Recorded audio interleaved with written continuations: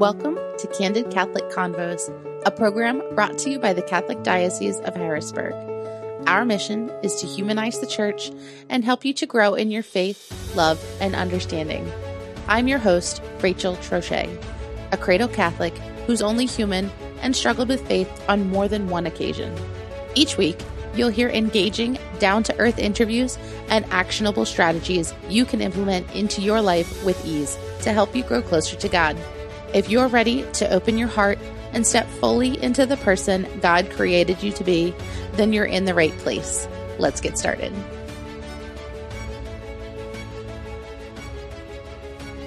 Hello, and welcome to another episode of Candid Catholic Convos. In the world of radio, it's rare you ever see the face behind the voice. And unless you follow our social media pages, which you should, you'd never know very much about me or what I look like if I didn't tell you. Hi, I'm Rachel, a white woman with Italian, Irish, and Norwegian roots. My hair is brown, I'm average height, and lately I've been wearing my glasses a lot more, like I probably should be. I met my husband in college in Philadelphia. He's a Puerto Rican man with dark hair and a rich complexion.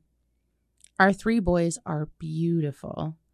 They're what a casting director would call racially ambiguous, because they can pass for both Hispanic and Caucasian, as well as several other nationalities. I had never been exposed to Puerto Rican culture or style or music or anything before meeting my husband. And for the last decade that we've been married, I've been absolutely immersed in it. It's vibrant, romantic, and flavorful, just like my heritage that I've embraced my entire life. And I can't wait to shower my kids in theirs and show them all the things that make them uniquely them. And that's the beauty of how God created us. We're each different, fearfully and wonderfully made, with a purpose that's specific to us. But sometimes it's difficult to recognize and appreciate our differences for what they are. Again, I'd never been exposed to a culture other than my own for decades, and I had no idea what I was missing. The reality is, we're all a lot more alike than you'd think. Today, I'm joined by Deacon Armando Torres, our Director for Cultural Identity and Outreach, to talk about all the different apostolates, as well as our new outreach programs to serve all the people of our diverse and vibrant diocese.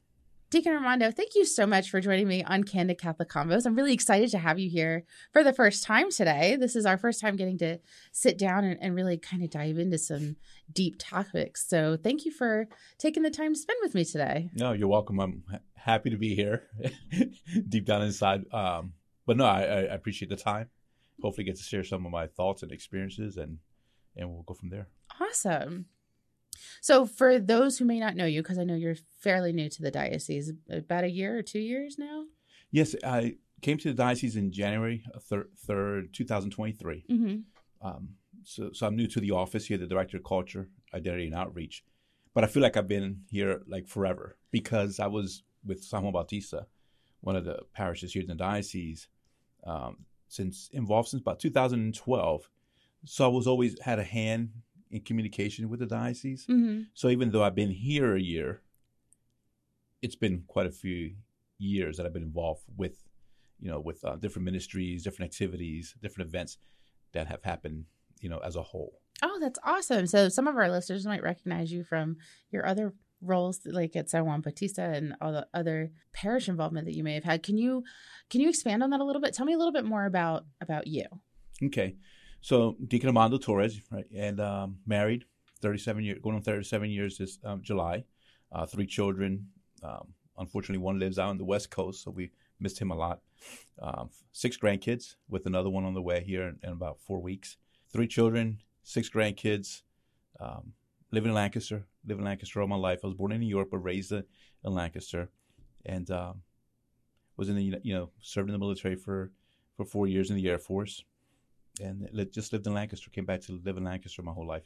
My wife calls it the 5-year plan. When my term was up, my enlistment was up, she wanted to move to San Diego. So I can't blame her. That's where her hometown is. And I said, well, let's move to Lancaster. I said, we'll start off there. She goes, well, maybe for 5 years. Well, it's been 30 30, 5 years or so now. But it's gone great. We just got involved with the church. We feel we've been at the right place. My wife feels we've been at the right place. So together, we do plenty, at our parish, and our kids went through Catholic schools. Our grandkids are in Catholic schools. So, it's just important for us. And the community, Lancaster is like big enough, but small as well. So it's going very well. I love that. Talk to me a little bit more about your role within the diocese and how you kind of came to this type of ministry. You mentioned you have military experience. When did you become a deacon? How did all that kind of pan out for you? Yeah, so that's like people call it the $1 million question, because if you ask my wife goes, I don't know what happened to him, but church has always been important for us in our family. Granted, it's a progress in formation. And it evolves. Even as a deacon, I was ordained in 2020, but you have to understand it always evolves. Mm-hmm. It's never stagnant. So looking back, as a dad, and growing in my faith and more committed to my faith, being present at Mass, making sure it was important for my kids to see that I was going. And it wasn't even thinking, I was never really thought, well, let me go so my kids see that it's important. It's just that as I grew into faith, the kids automatically sees it. So then you see the role of the dad, the role of the family. It was important for them to see that I was the initiator of getting ready for Mass, the initiator of being involved with the religious education. So it just grew, formation. I call it, one of the things I got involved with our religious education, which was very, I think that was about 2003. About 2003, I got involved with the RCIA program at San Juan Bautista. And that was like a springboard. I think it was like my faith was growing, and then there was a springboard. Mm-hmm. And then actually I was coming here to the Diocesan Center for classes that Ryan Bolster from Education used to hold, the Diocesan Institute. We used to have that present here at the center. And just to hear other stories and hear other people and their conversion, whether conversion from another faith or their joy when they were talking about the faith. And I'm sitting there thinking, well, I was born, I was cradle Catholic, what we call cradle Catholic. And I'm like, I'm missing something, because where's that? Where's my little giddy up? And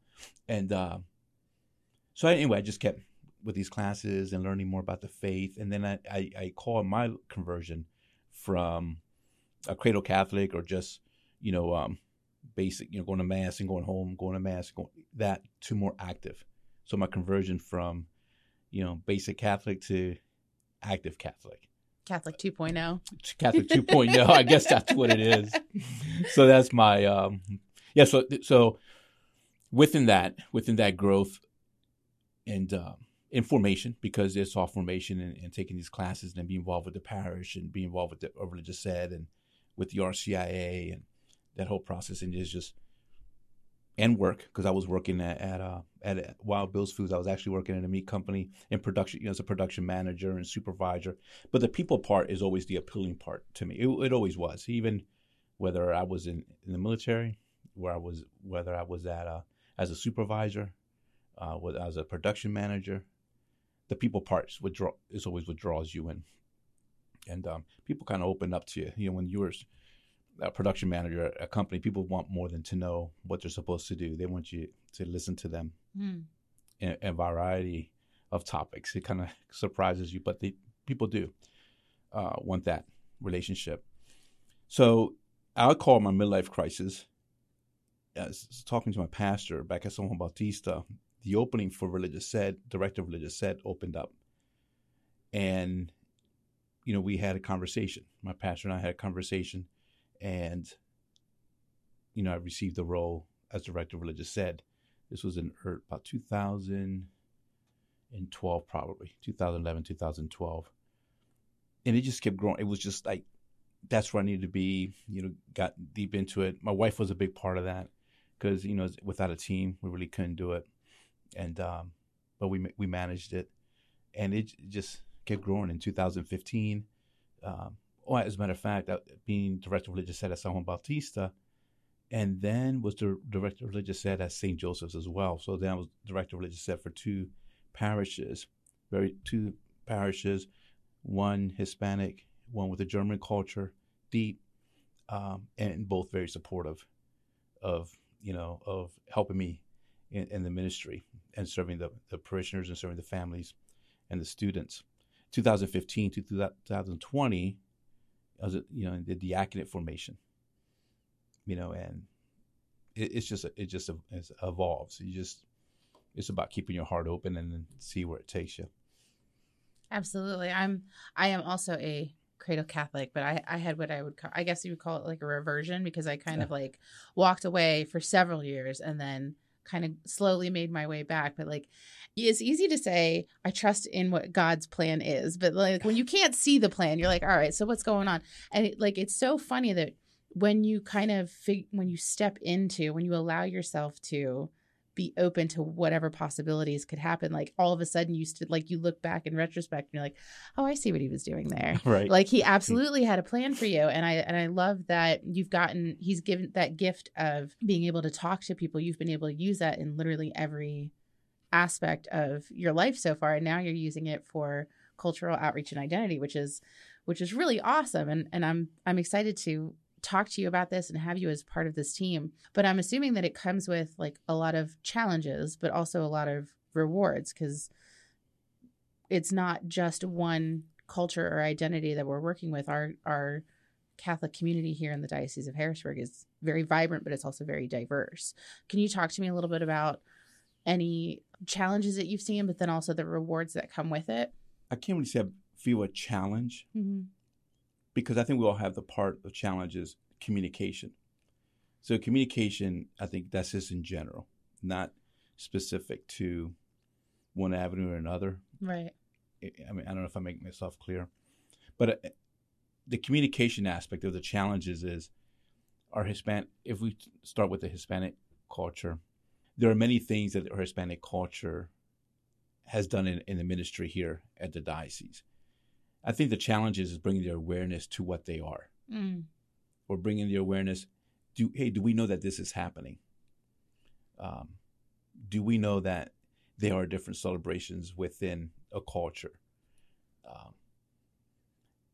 But also the challenge of letting everyone know in the diocese that it's been a process for everyone. If you go back as far as immigration and our population growth and the challenges of, the initial, wave of immigrants, whether the Irish, the German, the Italians, the Eastern, Europeans, the Croatians. It's the challenge. So we look at the challenges is I don't know. I don't even want to use the word being accepted. It's just the awareness. Hey, do we know we're here? Mm. Do you know that we have a little different needs? I'd see that as the challenge, if we want to use it as a challenge. No, I think that's fair to say, because it's I hate the misconception that like the Catholic Church is just a bunch of old white men, right? When in fact there's Vietnamese, there's Hispanic, there's Croatian and Irish and Italian, and they all have these beautiful, vibrant ways of celebrating the Mass in their own, or not even just the Mass, but the faith in their own way that makes it special and unique. Like there's certain celebrations in Hispanic culture that I didn't know about. After college, I lived in Norristown, which is Philadelphia Diocese. And it's a very heavily Hispanic neighborhood. And I had no idea that the celebration of Our Lady of Guadalupe was such a big deal. Like there was a parade outside my house with people decorating their cars, and it was so beautiful and amazing, but I had no idea what was going on. And I'm like, I should know this. I'm Catholic, and it turns out that that's what it was. Or when we got married, there was a quinceañera right before our wedding. And I was like, how did I not know that these existed when in fact it's been going on for forever? And I think it's beautiful, and that I think that's fair to say that I think it's just getting the word out there that we all have this unique and beautiful way of celebrating the faith. Yeah, if you want to use going with the word challenge, we speak about being the Guadalupe. And then the other thing is grouping one Hispanic, quote unquote, as one culture. Yes. When even within the Hispanic culture, there's a huge variety of cultures.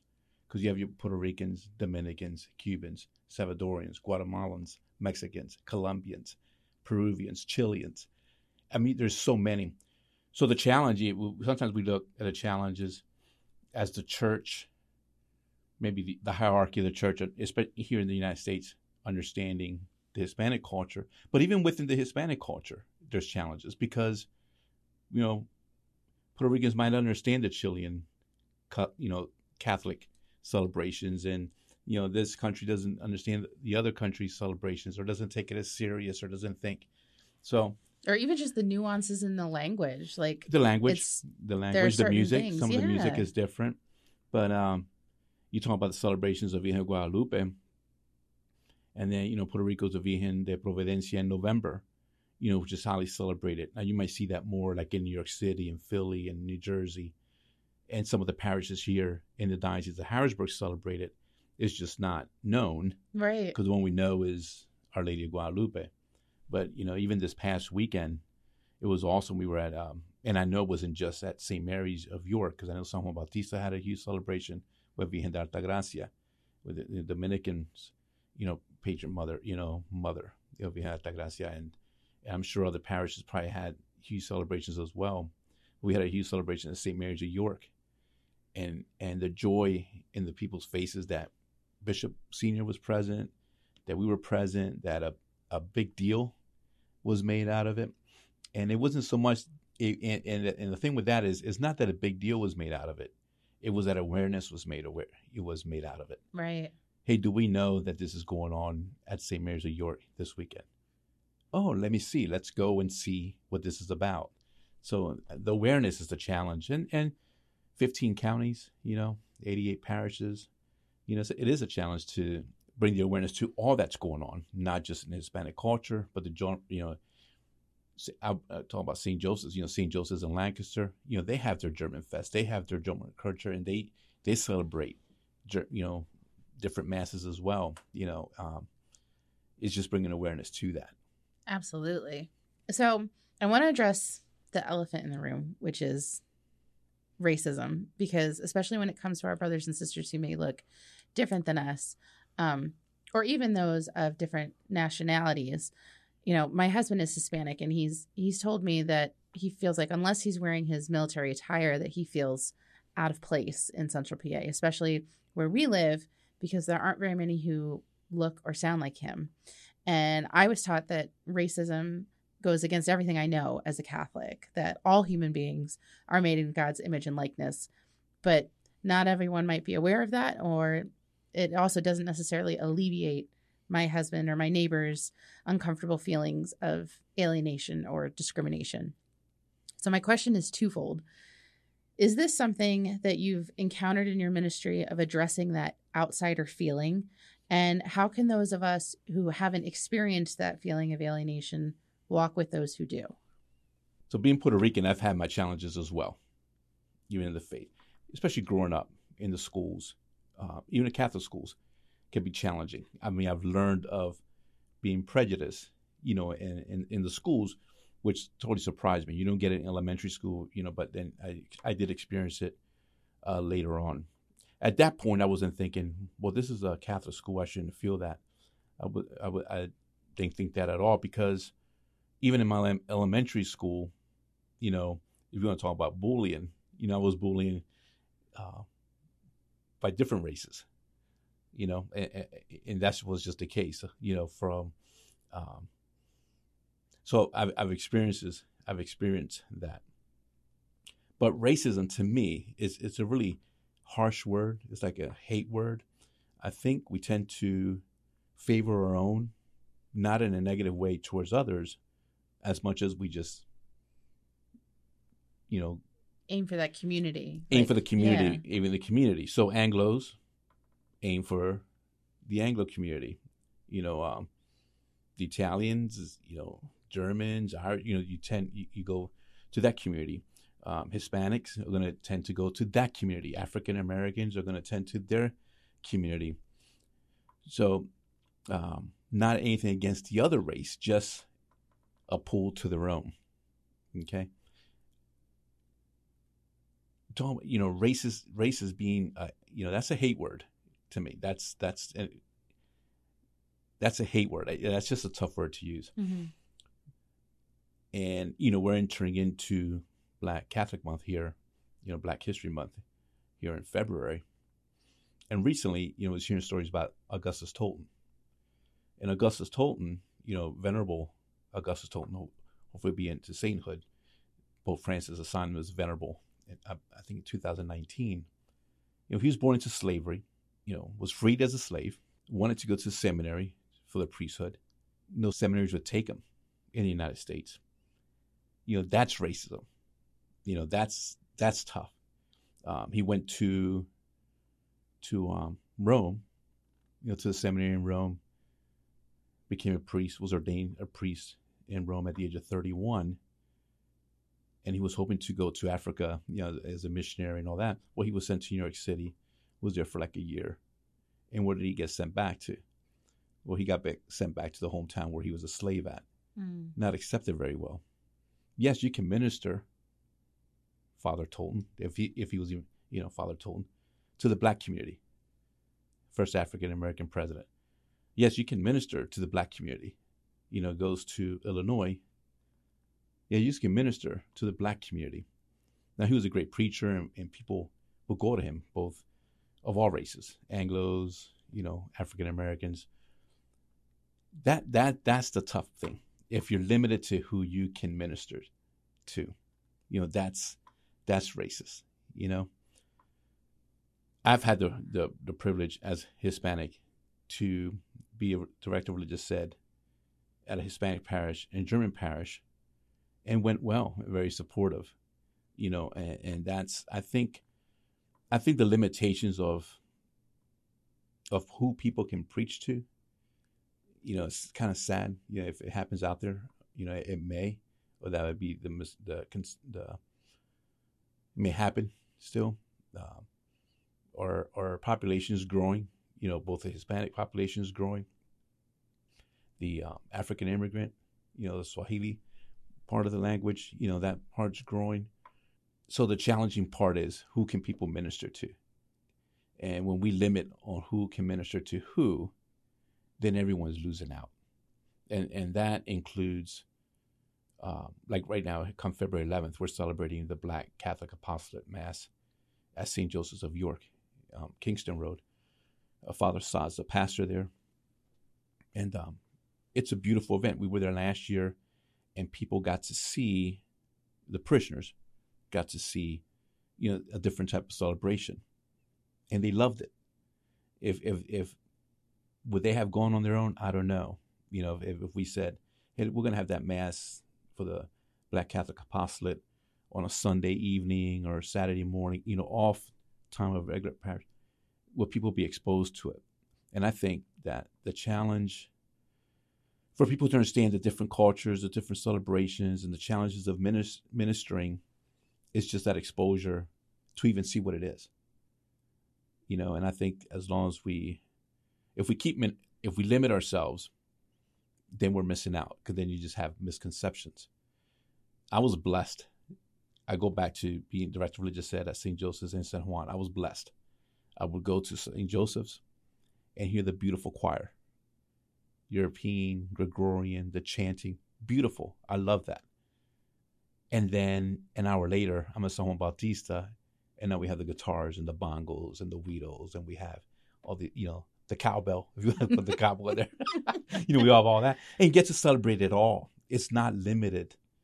Our Catholic culture is we always say it. One, holy, Catholic, and apostolic. And I just think we just need to live that part of the one and the holy and the apostolic. Is like, from the roots of the apostles, one church, all cultures, all cultures. I love going to the Black Catholic Apostolate Mass and living that culture. I love going to, the Gregorian chant. I love that. We were just this, like I mentioned previously, we were this Sunday Virgen de Altagracia for the Dominican, St. Mary's for the Virgen Altagracia Mass celebration. And I love the music. It's a different vibe. Not one community supersedes any other community. And I think people just need to experience it all. Not that I'm going to do it every week, or not that you're committing to, that, well, I'm going to change my ways. I'm just going to go to Hispanic Mass and I'm not going to any other Mass. Not that. Just let me see what it's about. Let me see. It's going to be uncomfortable? It may be. But you're going to see the prayers, the collect is the same. The Gloria is the same. The Holy is the same. And most importantly, the Eucharist is one. So I just think it's just, the challenge is to get people just go and just experience it, because you're not going to miss out. Why? Because it all comes back down to the body of Christ. You're not going to miss out. I love that, and that's actually like a good call, especially for those who maybe, I hate to say bored with whatever Mass they're going to, but if you want something different, then there are other options like the Black Catholic Apostolate Mass, or Hispanic churches or German churches, or you're not limited to the same church over and over again if you're not finding fulfillment there. So I think that's awesome. The initiative of the church as far as the culture, and outreach. But if we talk, sticking with the culture, like I mentioned before, we're a country of immigrants, and the church always is here to serve the people. So as the people come, the church adapts. We've unfortunately run out of time, but if you'd like to hear the rest of this episode, you can listen to us anytime on Spotify under Candid Catholic Convos, or you can download this episode from our website at hbgdiocese.org. Thank you so much for listening. Our goal at the Diocese of Harrisburg is to walk with you on your faith journey. So if this episode resonated with you in any way, the easiest way to show your appreciation is by sharing this program with your network, or by leaving a review on your listening platform. You can also support us financially by making a donation online at hbgdiocese.org/DAC and clicking the Make a Donation button. Thanks again, and we'll see you at church on Sunday.